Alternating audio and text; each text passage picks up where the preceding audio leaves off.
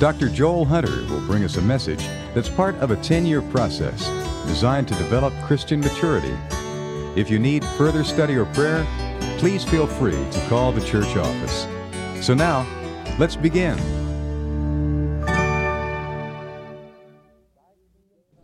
Thy kingdom come, thy will be done on earth as it is in heaven. Let's take just the first words of that first line and see how wonderfully connected and distinct they are. Our Father in heaven. How close, how far. Why would He bind those two concepts together? Our Father. So wonderfully personal. We in this day should know better than most the difference between a physical father and a father with whom we have a fatherly tie. We should know the difference between clinical progeny and children.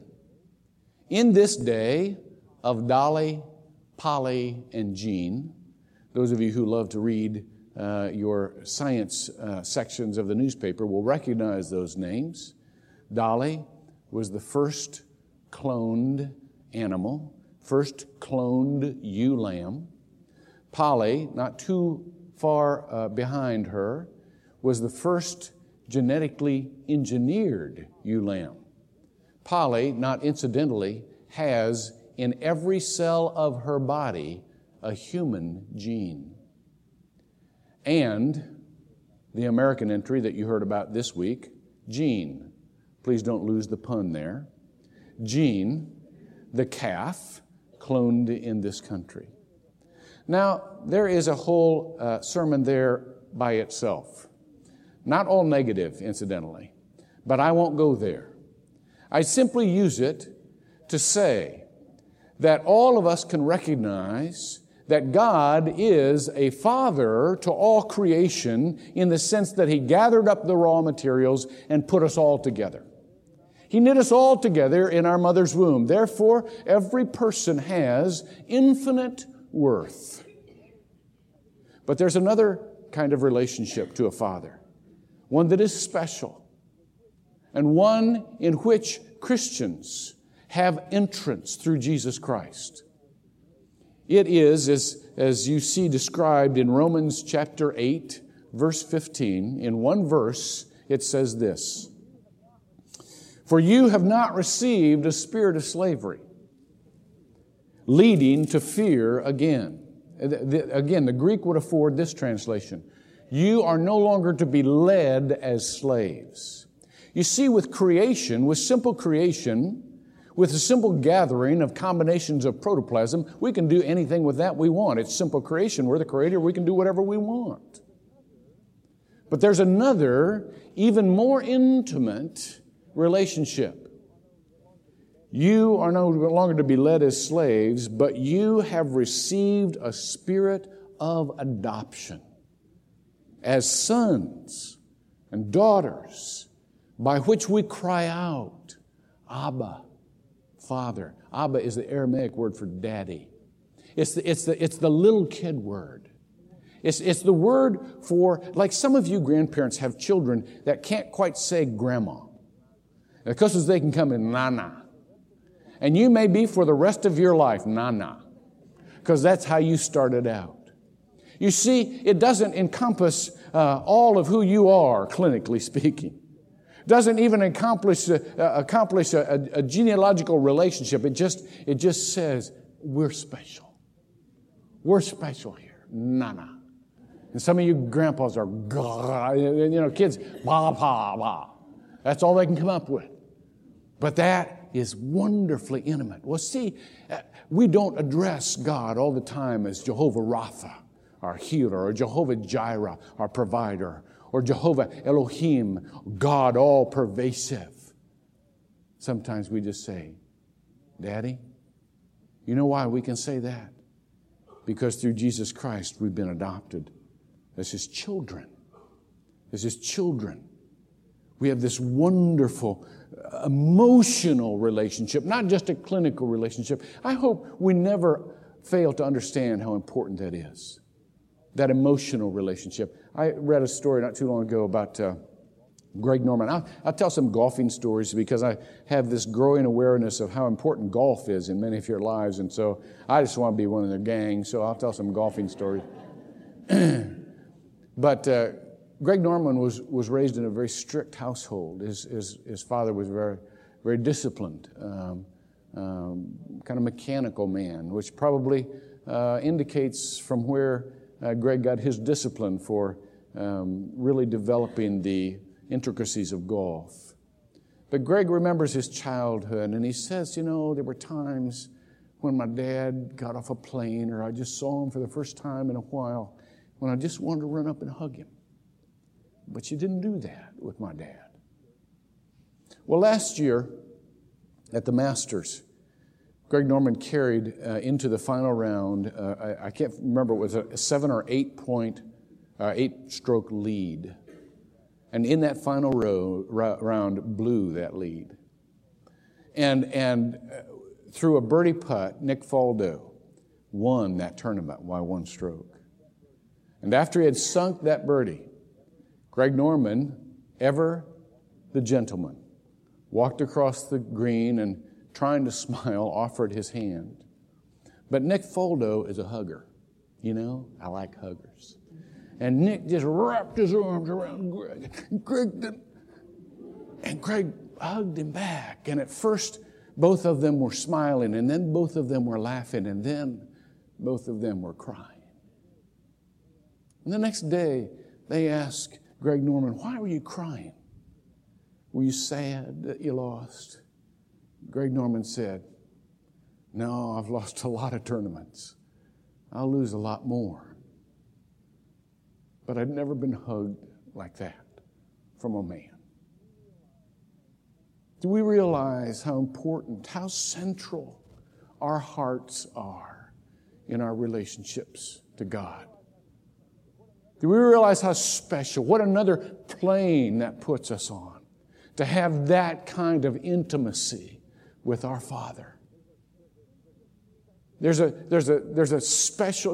something here that science cannot imitate and technology can't even conceive of.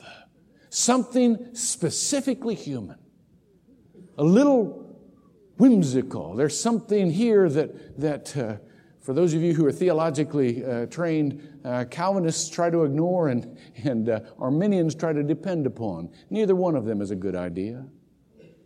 But it is special to be able to love spontaneously, just with your heart, and have that as your central connection.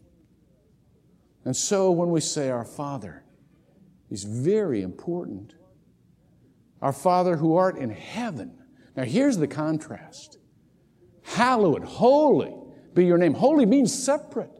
It means someone totally other. Holy be your name or your nature.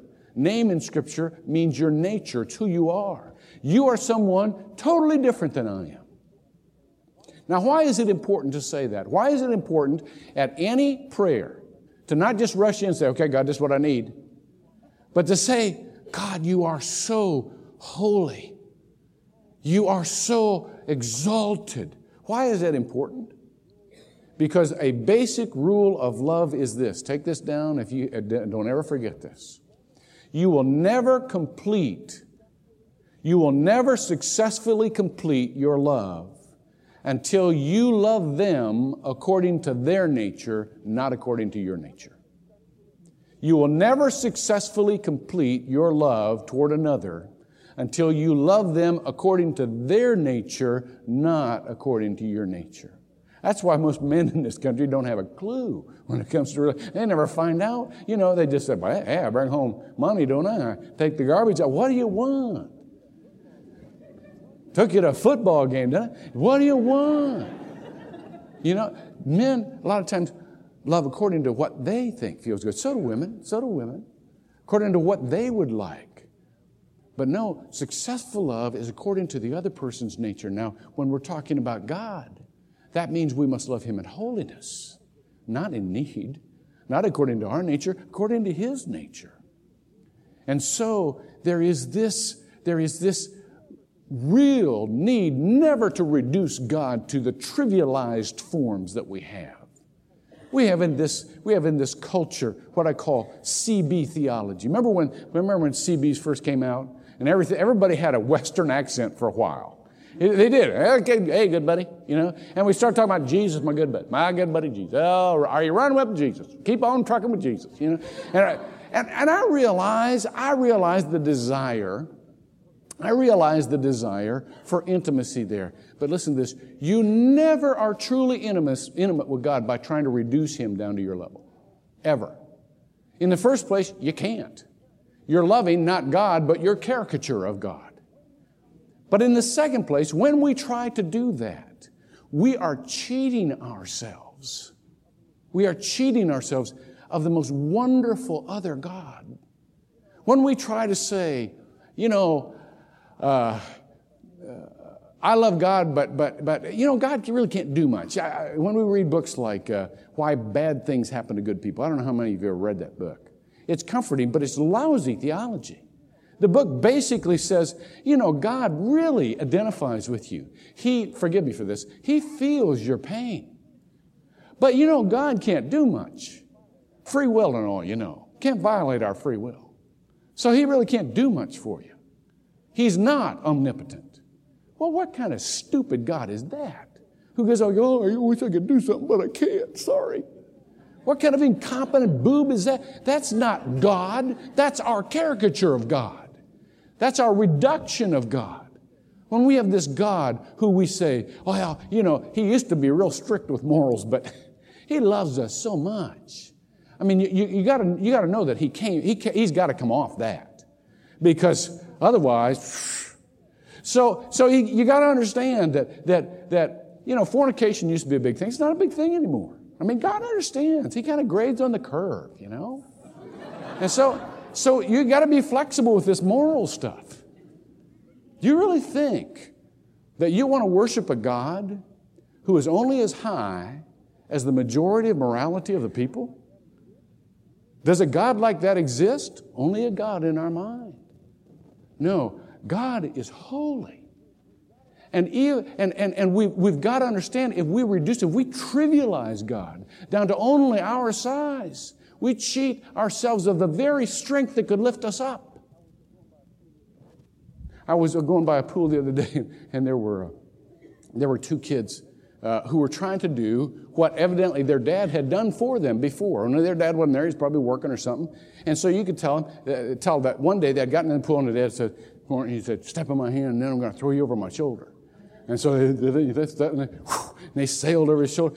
Now, these two little kids about the same size trying to do it with each other. Hey, Freddie, step in my hand. I'll throw you over my shoulder. And the kid stepped in his hand and he goes,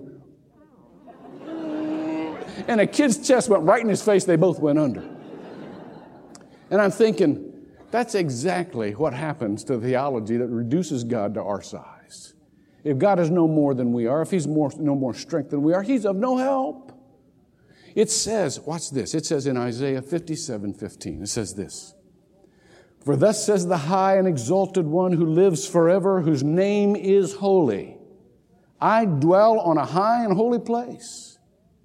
Watch this. "And also with the contrite and lowly of spirit, in order to revive the spirit of the lowly, and to revive the heart of the contrite." Do you understand? The higher God really is, and He is high, the more His power to help you to those heights, not to a little bit of improvement. And so therefore, we must recognize God is holy so we understand how high He can lift us up. But still, we must do what we are doing not for the improvement of our lives, but for the love of our Father. When we first start out, most of the time when we start out in Christianity, we're in a jam. And we're making promises. We're in the bargaining stage here. Oh, God, if you only help me out. So we're feeling the heat. And we're going for broke here. And then there are some others that progress, say that, I just really want to be a better person. And I don't want to sin because it gets me into jams and it will improve my life, and I want to improve my life, and I want to be a good person. But the real mature reason for wanting a holy life is because we love a holy God and we wouldn't hurt Him for the world. There was a story I heard one time about a rich father who had sent his son away for a special kind of schooling, and through various circumstances did not see that son for years and years. The father died suddenly and left his entire fortune to this son, now many years older. And so the son came back to claim his fortune, but there was a problem because two other young men who claimed to be him also showed up, knowing that the executor of the estate would not remember enough what that boy looked like to tell the difference. So the executor of the estate said, you know, I remember one thing about this boy. I remember he was an excellent marksman with a bow and arrow. So we're going to have a little contest here. I'm going to set a portrait down by that tree. And I want you boys also to all to come as close as you can to hitting the heart of the person in that portrait as you possibly can. And so he proceeded to set a portrait of the father down there. And the first marksman got up. The arrow went straight into the chest. He was very happy. Second marksman got up. The arrow went straight into where the heart would be. He was very happy. The third marksman got up and took aim. And he burst into tears and he said, I can't shoot a portrait of my own father. Of course, the executor knew who the real son was. How many of you would go ahead and sin if it were simply your life? But you've been raised by someone who loves you, has poured their lives into you. Some of you have grandparents like this. Some of you have mothers or fathers like this. Some of you have Sunday school teachers like this. When it comes time to choose a direction in your life, and you have a real chance at choosing something that you know is sin, how many of you have said, if so-and-so knew about that, it'd kill her. I couldn't do that to her. Well, that is our holiness. Why would we ever do that to God? When we love Him, why would we do that to Him? Hallowed be Thy name. And then it says, Thy kingdom come, Thy will be done on earth as it is in heaven. Now we got to realize that the kingdom of God is something totally other than what we have, just like God is totally other than what we have. The kingdom of God comes not in word, but in power. 1 Corinthians 4:20 says, the kingdom comes not in word, but in power. There's an inbreaking of the rule of God in this world. And sometimes there are miracles, always there is authority. And when Jesus came, there was the inbreaking of the kingdom of God. And what we realize is that's what we need. Thy kingdom come, Thy rule. See, this is Hebrew parallelism. Hebrew parallelism you see in the Psalms, you see in the Proverbs. And basically, there are two lines together, very close together. And one either completes the other or contrasts with the other in order to make it plainer. And so the second line here defines the first. Thy kingdom come. And what the definition is, Thy will be done on earth as it is in heaven. That's what it means. Thy kingdom come. Now, second part of this is not only exalting God, but knowing how badly we need that kingdom that is totally other in our life. Just that awareness. Jesus said this in John 18:36. My kingdom is not of this world. If it were, I'd send my disciples to fight your soldiers so that I wouldn't be delivered up to the Jews. But my kingdom is not of this world. I don't have to convince us for very long that the world keeps getting worse and worse. All surveys are aware that everybody is afraid of the general morality of this world. the crime and the drug problem and everybody escaping responsibility for their own actions. That doesn't take much to convince us that there's this sinking of our culture. Robert Bork, who almost became a Supreme Court justice, once wrote this: God's plan made a hopeful beginning. Man ruined his chances by sinning. We trust that the story will end with God's glory, but at present, the other side's winning. And that's exactly the feeling that most people have. So the natural human response to this is, well, maybe we can improve ourselves. And how do we improve ourselves? Well, we create more regulations. We create more rules, and we watch each other to make sure people are obeying the rules. That's how you improve yourself. That was the situation with the church at Galatia. So willing to go back into legalism. That's the situation in this country. How many new laws do we create every year? Just the federal regulatory agencies that don't create law, they just create federal regulations for how you can operate your business.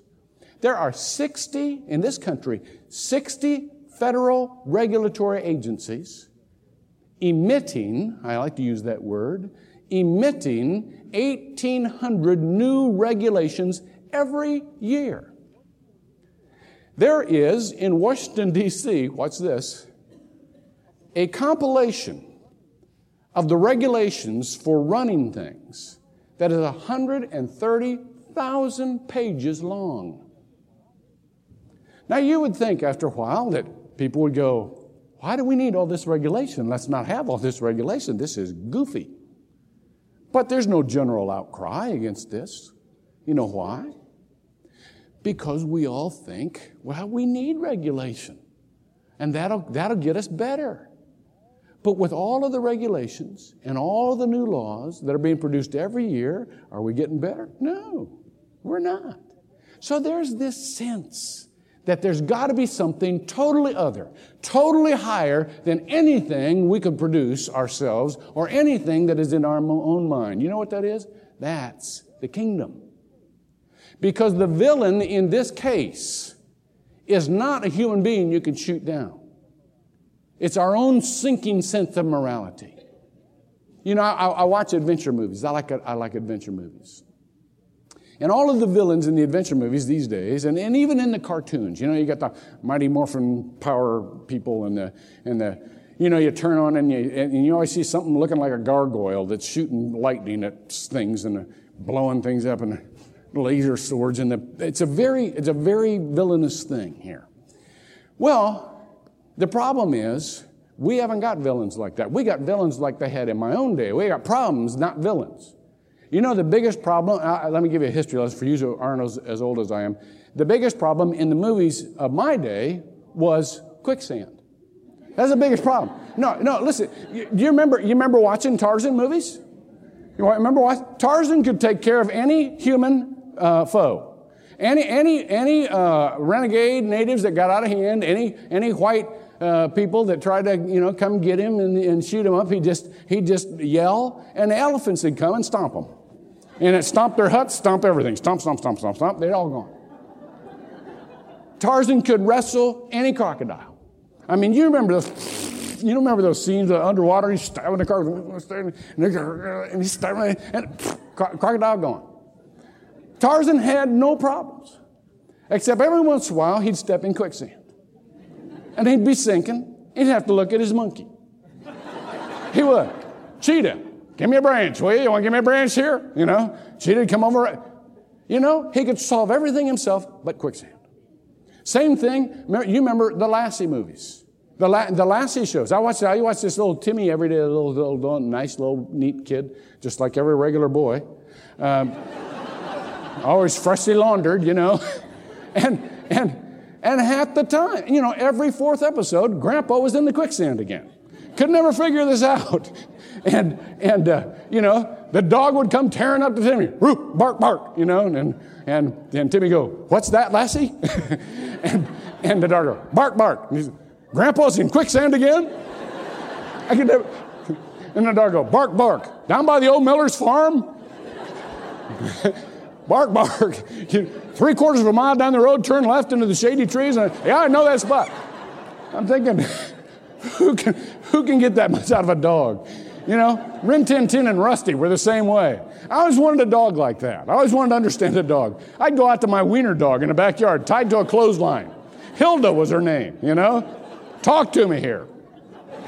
Never, you know, I kept wondering, what would I do if I fell in quicksand, you know, and turned to Hilda. Hilda, go get somebody. That stupid dog would just still be going like this. Why do dogs do that? You know, she'd probably just go, where'd you put my dog biscuits? You know? But anyhow, I digress here. Our problem is more like quicksand. It's nothing we can particularly point out. It's nobody we can jail. It's us. It's the fact that we have disregarded God's no trespassing signs. When I went from my little town to another little town, I remember a sign right near Plymouth, Ohio, that said, no trespassing, quicksand. Man, I got the willies just going by that sign. I know what that is. You think I ever went past that sign? Absolutely not. I knew what happened with quicksand. You know, God in His commandments has put no trespassing signs all around. No trespassing. Do not commit adultery. No trespassing. Do not commit fornication. No trespassing. Don't lie. No trespassing. Don't steal. No trespassing. Honor your father and mother. No trespassing. And you know what? We have to work to go around those things. And then we sink. And the only thing powerful enough to pull us out is the inbreaking of the kingdom of God that is higher than we are, that pulls us out. But it's not just that God pulls us out of the miry clay, as the Word says. It is also that while we are here, our job is not just to avoid evil, it's to do good. Thy kingdom come, thy will be done on earth as it is in heaven. Do you think we're going to spend a lot of time in heaven trying to avoid evil? Of course not. There's not going to be temptations up there. We're not going to be going, oh, I really shouldn't eat that chocolate eclair. Oh, I really want to. We're not going to be up there doing that. This is worship time. We're going to be with the Lord. We're going to be just loving head over heels, crazy nuts in love. This is great. And so, that's what we have a chance at down here. We're going to be serving one another. That's what we have a chance at down here. It's not just about not doing bad. It's about doing what Christ would do. It's about having that nature. One more story, then I'll quit. I saw or heard a story the other day about a sailor who was on a ship, and he saw this other sailor kind of leaning over the rail, looking at the ocean, and he thought he knew who that sailor was, so he went back, went up to him and smacked him. I mean, cracked him hard. And the sailor stood up and turned around. It was the admiral. And the sailor just started whimpering right there. And he said, I'm so sorry, sir. I thought you were my friend George. The admiral looked at him and said, well, I'm glad it wasn't George. I wouldn't want you to hit George that hard. There's the character of true authority. I'm glad I suffered instead of George. That's what we have a chance at. God, if there's any work to be done to serve, let me do that. If there's any way I can stand in George's place and help him out instead of him having to do all this by himself, let me do that. That was the character of Christ. And so as we pray, we exalt God. We recognize our need for that which is not of this world, and we pray it for ourselves. Pray with me now. God, thank you that you are not subject to our trivialities of you, our caricatures of you.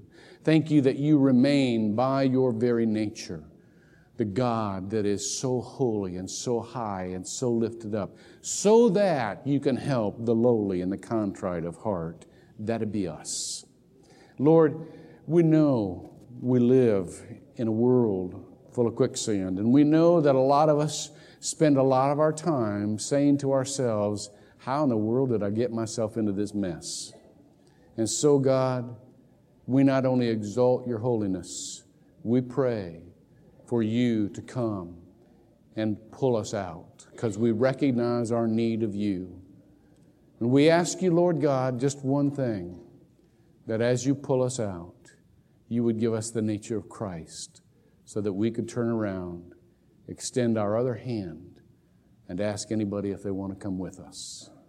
We pray in his name. Amen.